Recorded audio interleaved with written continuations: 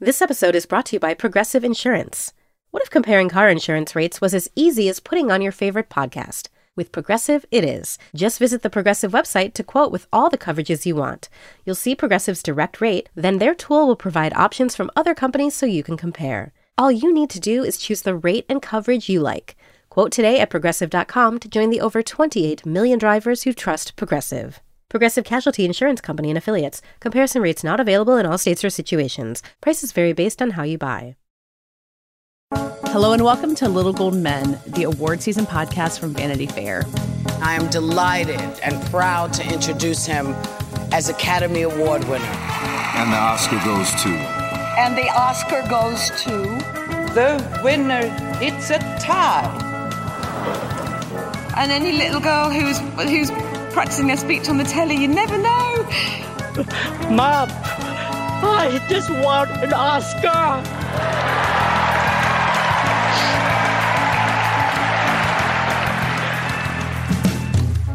I am Katie Rich. I'm here for today's interview episode with Rebecca Ford. Hi, Katie. Rebecca, you got to talk to Greta Lee, the star of Past Lives, which is the kind of movie that I think in many other years would be like, oh, it's this like small, lovely film, but like I really worry that it'll get buried underneath all the fall releases. But Past Lives as an A24 film has the distinct advantage of having actors who could do press for it. So Greta Lee has, I think, gotten very justifiably celebrated for this movie. She's been able to talk to people like you to really bring out what makes Past Lives so special. And I think you wouldn't have needed a strike to really focus your attention on Greta Lee. You're a big fan of this movie. But she's such a good spokesperson for this movie, which I think this interview really bears out. Yeah, I mean, a lot of people, I think, know her for these sort of quirkier roles she's done on Russian Doll, and I think she's on The Morning Show now. But Past Lives is such a showcase for her range and ability. And it's this role where you can tell there's so much going on in this woman's mind, but she's having to sort of subtly display it a lot of the time. And I think it's just an incredible performance. So it was really interesting to hear how she prepared for it. Yeah. So what did she share with you? I know that like Celine Song was not really someone who was on her radar before she got the script for this film. And the script kind of blew her mind, as I imagine it did for many people who read it the first time. So what was that prep like to get into the world of Past Lives? Well, first she talks about how she didn't get the role and it went to someone, I guess, younger. She doesn't say who. And then a whole like year went by and then Celine was recasting it and cast her. So it's one of those stories that I'm sure aspiring actors hear and are like, okay, your dream role can pass you by and then come back. There's hope for everyone. But once she got it, I thought one of the most interesting things she did is she hired Bong Joon-ho's translator, Sharon Choi, which people may remember from the Parasite year where she was on stage with him. She was a star. She was a star. I was like very starstruck by this story. So she hired her to help her with her Korean because Greta speaks Korean, but they had to find what Korean would sound like from a woman who, you know, spent most of her life being raised in Canada and the States. So it wouldn't be the same as someone who had been raised in Korea. So it was a really subtle nuance that I thought was really interesting that she paid attention to. I also saw that in the process of getting cast, she got a voicemail for an important meeting that turned out to be for Greta Gerwig, which is so crazy to me. There can't be two Gretas, apparently, in Hollywood. So. There can be 12 Chris's, but only one Greta.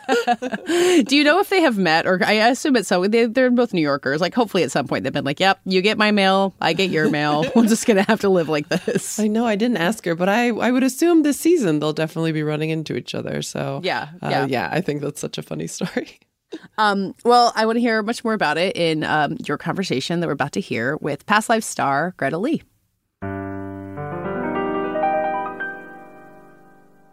I'm so excited today to welcome Greta Lee to the podcast. She's the star of the incredible Past Lives, which originally came out at Sundance and then hit theaters in June. It's a beautiful story about a woman living in New York whose childhood sweetheart from Korea comes to visit her and sort of opens her up to an interesting exploration of her past and her identity. Greta, thank you for being here.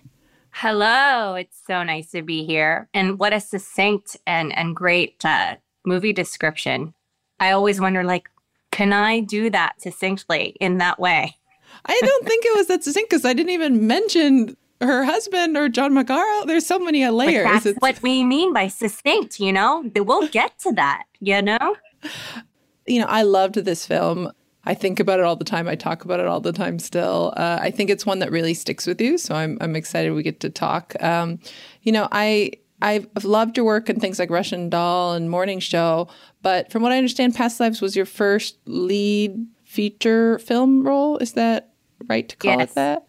And it's huge because I think the story really depends on, this character and this actor pulling it off because it all sort of is on your shoulders. So I want to hear about how you got the role, but I also wonder when you did get it, if you sort of realized how big this would be for you and as an actor. Sure. Well, thank you for acknowledging the challenges of stepping into this position for me.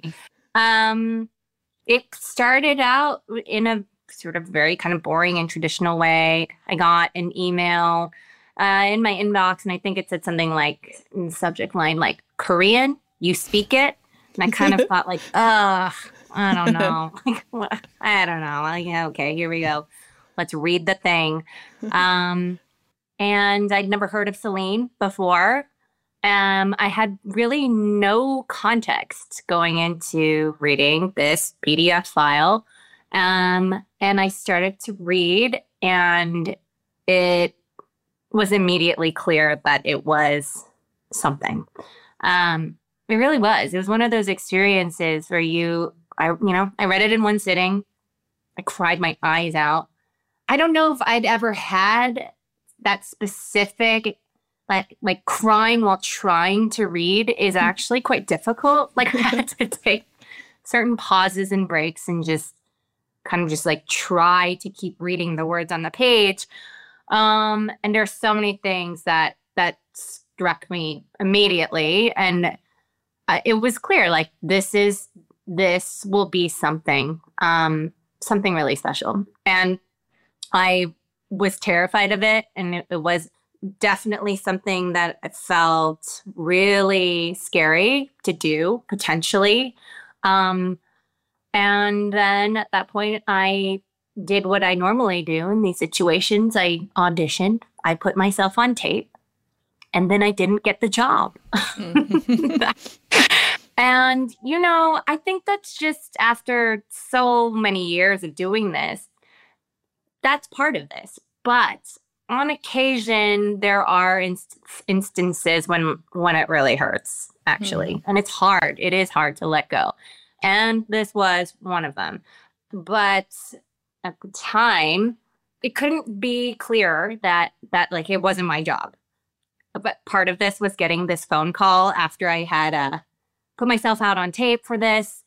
And it was a message from this assistant asking if I could meet for like a really important meeting, this restaurant in the village. And I just assumed, for whatever idiotic reason, I thought I got the job. And then it turned out that phone call was actually for Greta Gerwig, and the assistant had gotten us mixed up. Yes. But this is what I mean by, like, it could not have been clearer that I didn't get this job. Like, as if I needed, like, additional messaging from the universe that I wasn't going to be able to do this, which is why almost a year later, when it came back around, it was just so completely surreal. Like, I think I had forced myself to put this out of my mind because I don't know, I felt like I had to. And I got a call asking if I would, that they had, recast. They were going to recast. They were going to go older. Yay. And if I was willing to meet with Celine, and that day, and I had no time to sort of, I don't know, like, engineer anything or like try to, like, figure out like certain tricks up my sleeves or like some sort of like something. There was no time, and I knew that she wanted to read some scenes and the Korean of it too. I couldn't like secretly get like an emergency tutor. Right.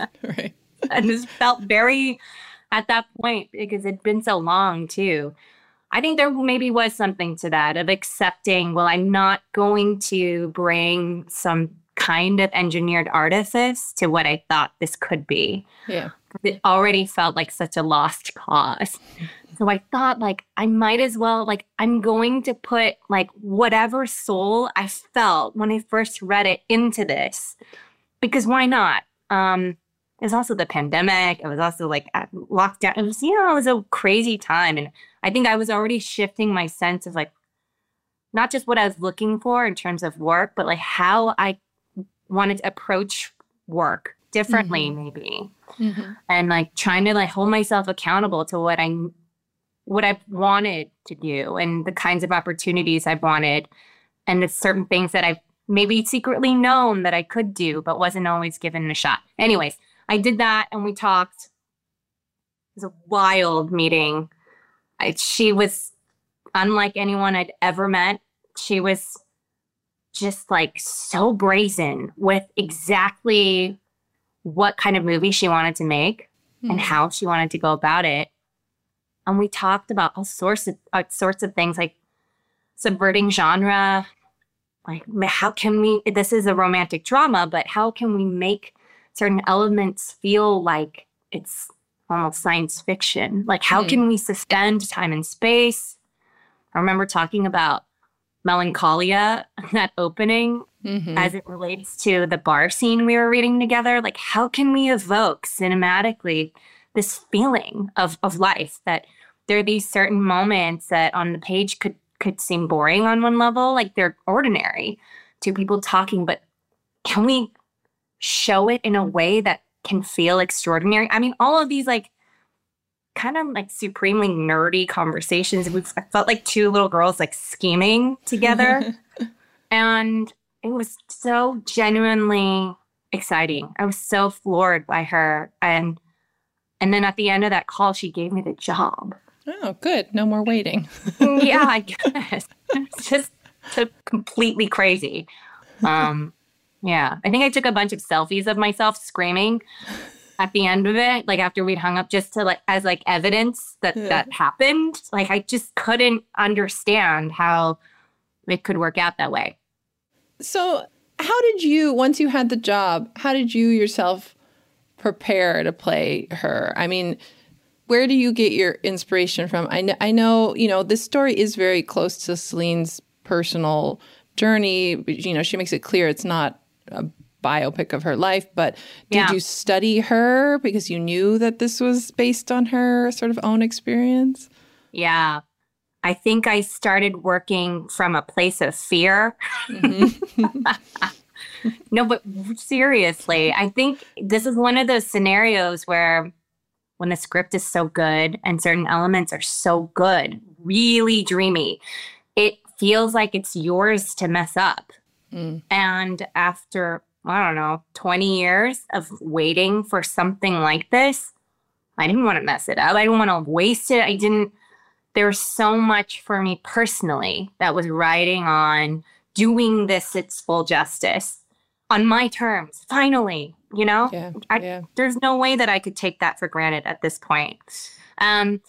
So yeah, it's kind of unsexy, but there was a ton of prep that went into this. I was still shooting Russian Doll, and we were filming in Budapest and New York, and I remember carrying around the past lives script with me, like some sort of tome, like this like shaggy script that started to look like it was like like it was a mummified, I don't know, with me to work out a bunch of different things in trying to access some specific things for Nora Moon. But immediately there's a language component. I'd never done a movie in Korean, let alone any other language. I want to remind people that acting is hard to do in English. Yeah. And I was honestly, I was really worried that I wouldn't be able to access my full facility, the things that I have, if I had to do it in another language. And because of who Nora is and because of this story, it meant something really specific.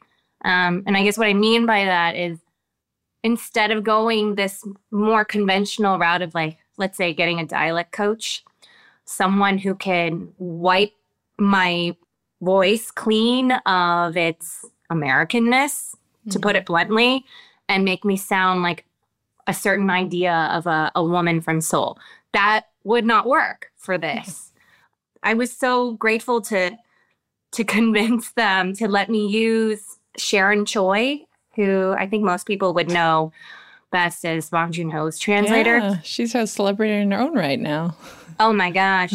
mega superstar. She is so rad. I remember knowing of her, first getting to know like what she is, and this rare gift she has of traversing both separate cultures that is like so much bigger than just language. I remember the first time I watched her translate some of director Bong's jokes in real time. And as a comedy person, I became obsessed with her then.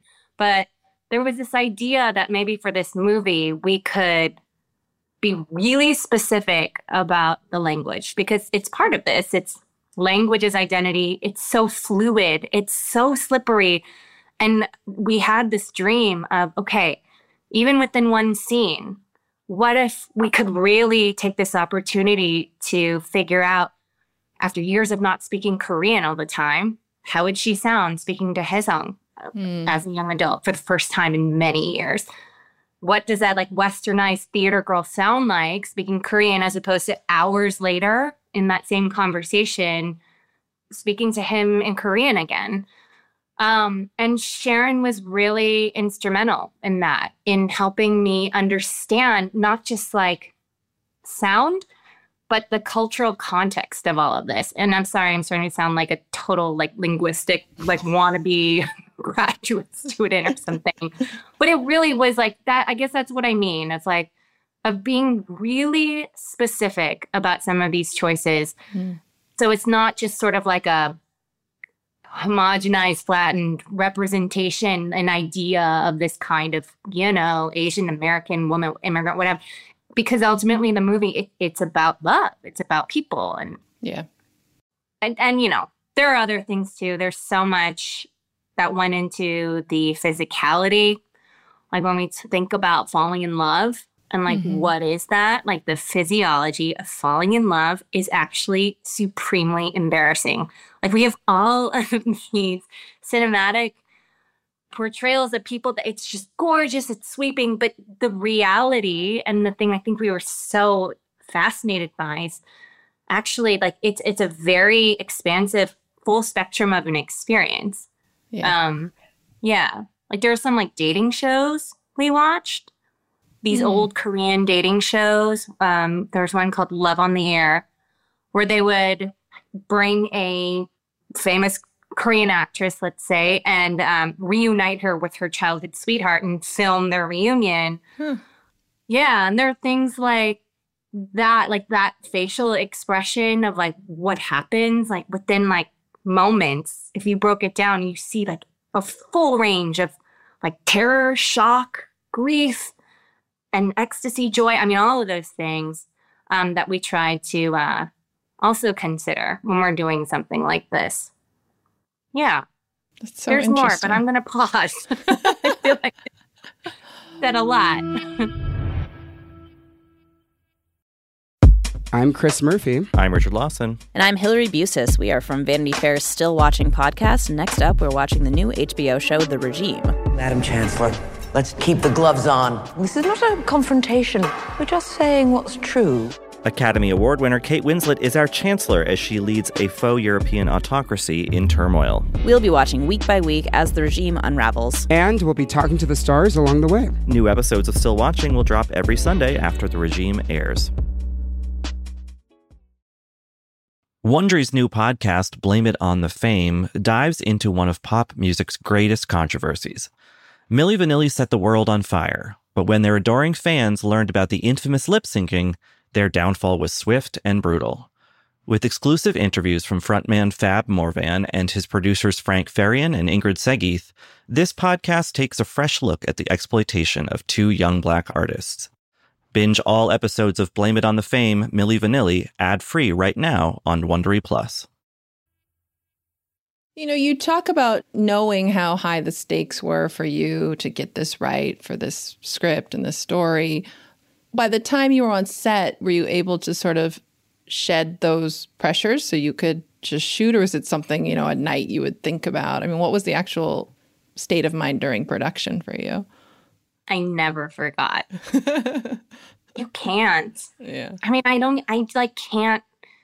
can't make light of that knowingness at this point in my life. I mean, it's sort of like going to your own funeral and making peace. Yeah. I mean, it sounds like super intense, but what I mean by that is like a certain like acceptance, actually, that maybe like what happens if maybe I'm not going to end up having the type of career that maybe I had set out to have when I was first starting out as a young person, just because of so many variables. You know, we're actors. It's like you're not entitled to any of this. Yeah. It's a nice work if you can get it. And also, I mean, it would feel disingenuous if I didn't acknowledge that there were some real, tangible inequities just in terms of what was available. Mm-hmm. So this is why this is also wild to me. It's like I'd already made peace with, and it had like, and it's not really tragic because I don't identify as a victim of my own life. I've loved the people that I've gotten to play. It's that Stanislavski quote, "There are no small parts, only small actors." I wouldn't be here if I didn't wholeheartedly believe that. And I really think that Nora is sort of like, she came into existence on the wings of Sujin, Homeless Heidi, Haewon even, Maxine, Stella Buck, all these people. Mm-hmm. But now that I've had this chance, it's kind of ruined everything because now I might feel differently, but that's just something I'm trying to figure out right now. So digging into this character, I talked to Celine pretty recently about how telling the story might have changed her own perspective on her own upbringing, her parents. I know your parents are also immigrants. Did like diving into this story change your own perspective on what they went through, what you went through as a, you know, sort of your own history in any way? Yes. In a, maybe even in a slightly uncomfortable way. The language piece, I grew up speaking a ton of Korean. That's just something as I've lived my life here in America as an American woman, that's just, I have such a different relationship with my Koreanness in terms of the language and otherwise. But also, I remember the first time my parents saw the movie, and my mom was almost inconsolable. I was not prepared to receive that emotion from her specifically. And if you know her, this would make more sense.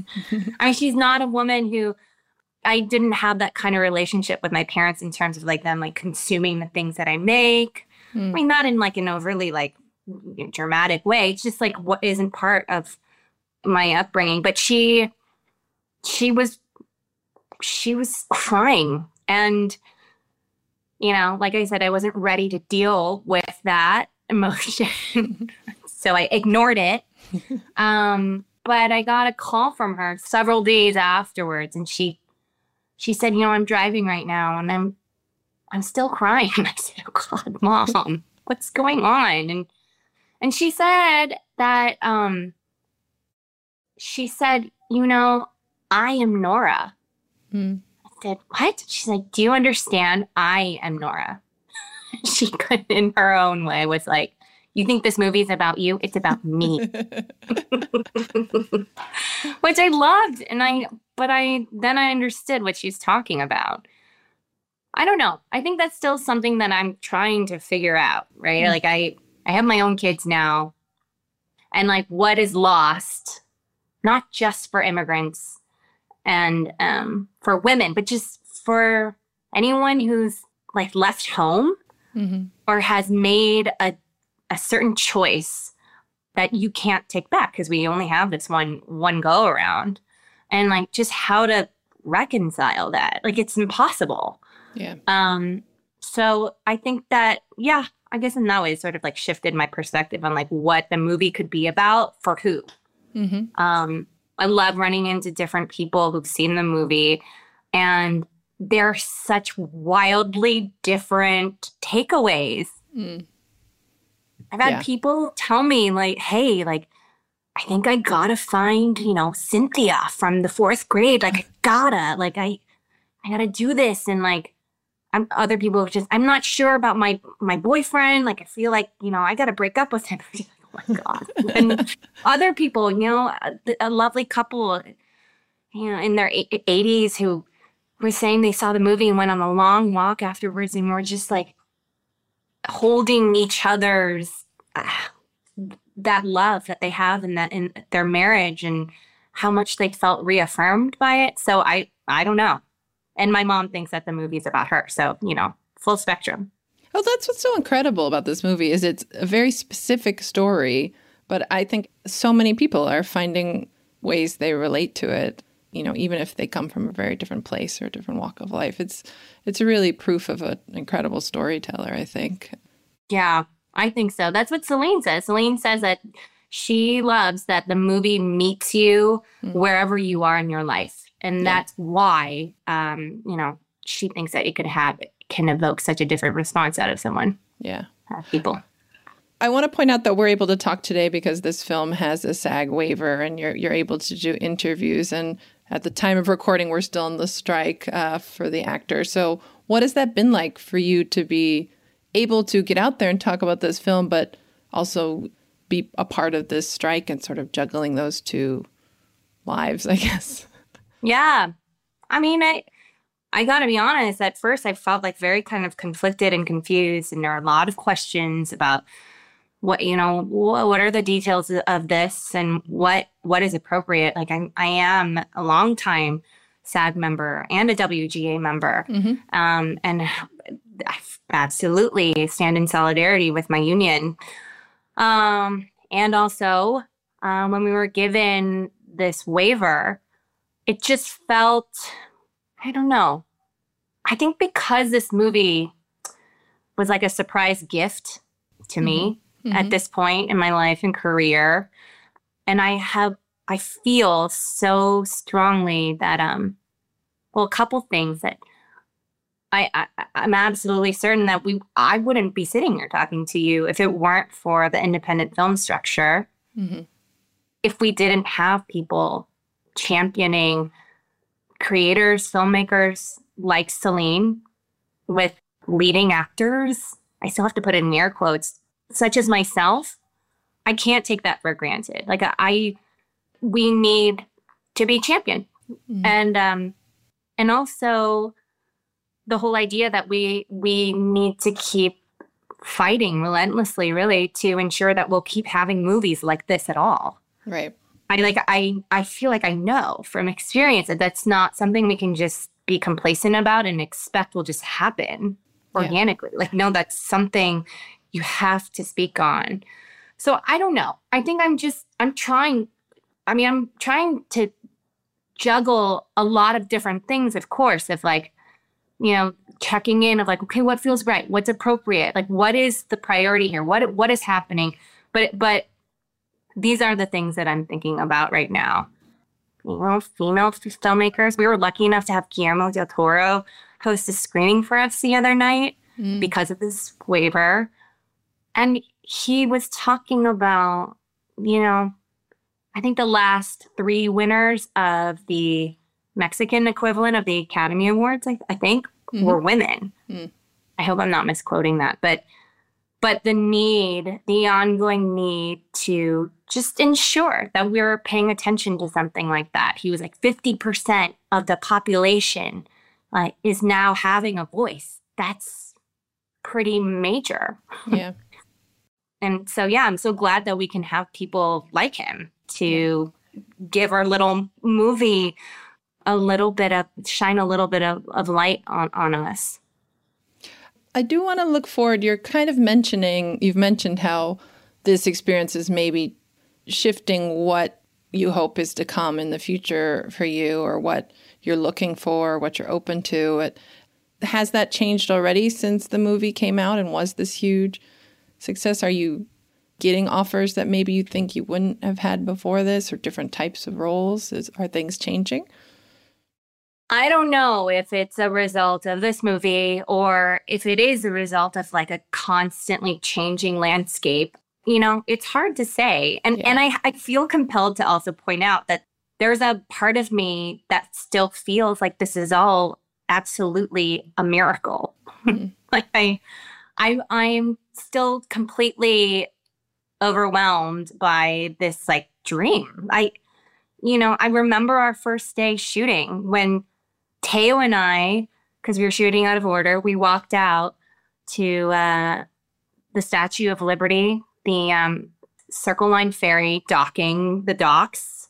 And the crew had already been there for hours setting up, and we had the Statue of Liberty in the background. We had our one camera, Xavier Kirchner on the 35 millimeter camera.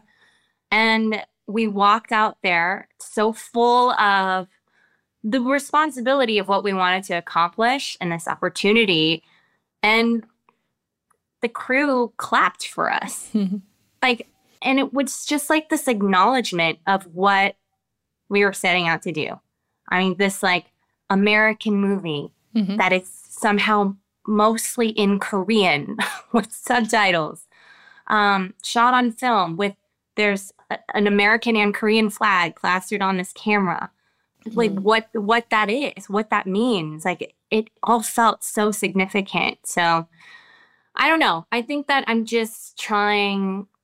It's not hard to. I'm just like deeply appreciative. Like I again, like it's not something that felt guaranteed at all. Like and so now in this moment, I want to, I don't know, continue to like find an audience for this film. That has been genuinely exciting. And our international audience too. It's been so fascinating to see how different people around the world are connecting to this movie. And in terms of like next jobs and things, I mean, sure. Like, yeah, I will acknowledge everything is different. It's so weird. Like I said, I went to my own funeral and I said, okay, you know? And I think that now, having had this process of making this movie, it's reinforced for me, like the whole reason why I started doing this. Like it's because of movies like this that involve people like this, like Celine.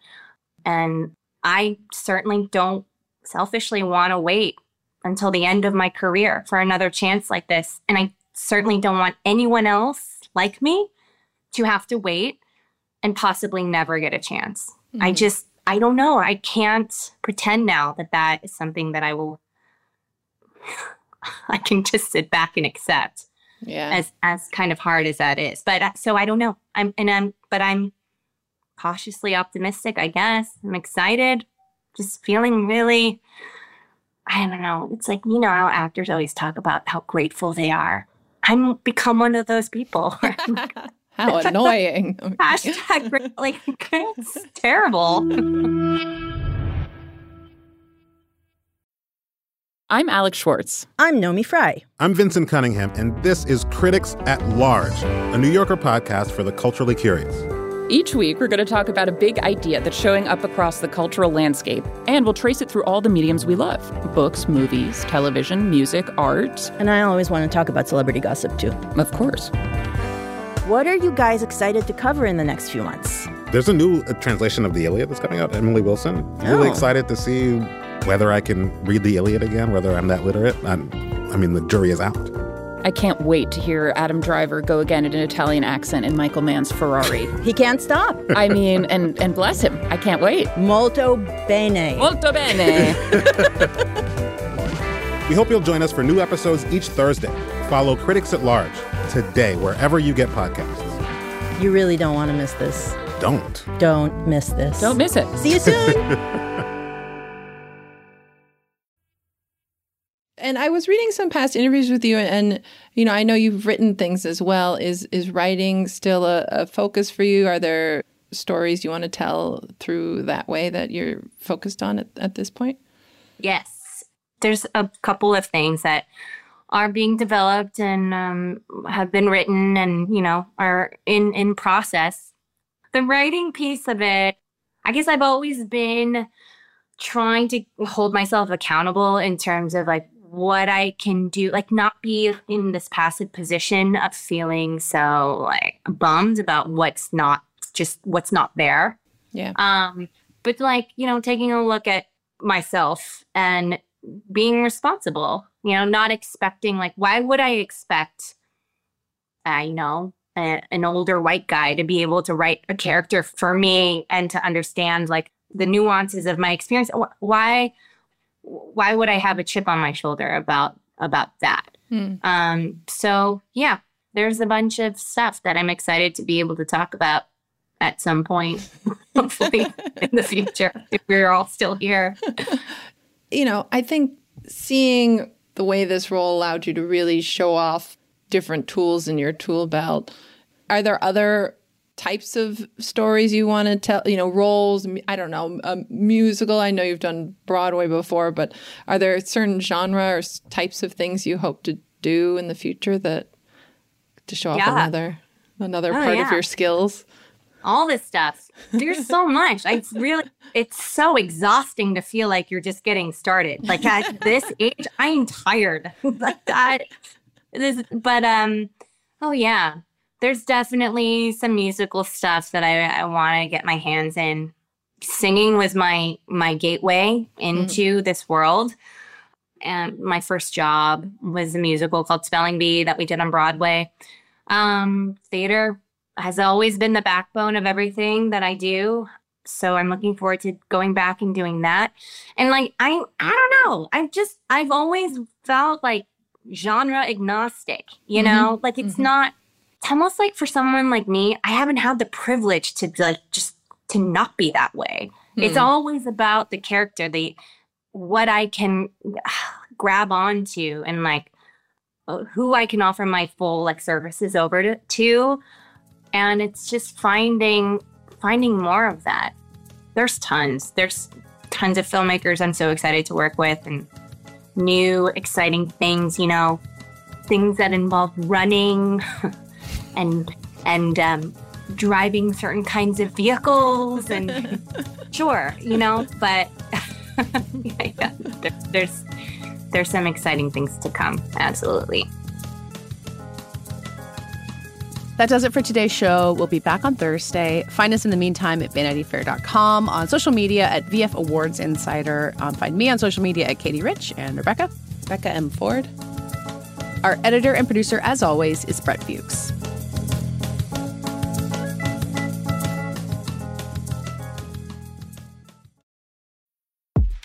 The Run Through with Vogue is where you'll meet all the most exciting people in fashion and culture. I am Fran Lebowitz. Who should be the mayor of New York? We all support that. We support that. Very nice. Nikki. Yes. It's been really great being in this beautiful pink room. All right, Usher, can you hear us? I can hear you. All right. Can you hear me? We can. We can. All right, here we are. On the podcast, you'll learn how Vogue really works. Sometimes we'll come in for a second or even third run through until we are AWOC. Can you tell us what AWOC means? It means AWOK, Anna Wintour okay. I'm Cho Minardi. And I'm Chloe Mel. And we're the hosts of The Run Through with Vogue, where fashion and culture collide. Join us. It's AWOC. Listen and subscribe wherever you get your podcasts.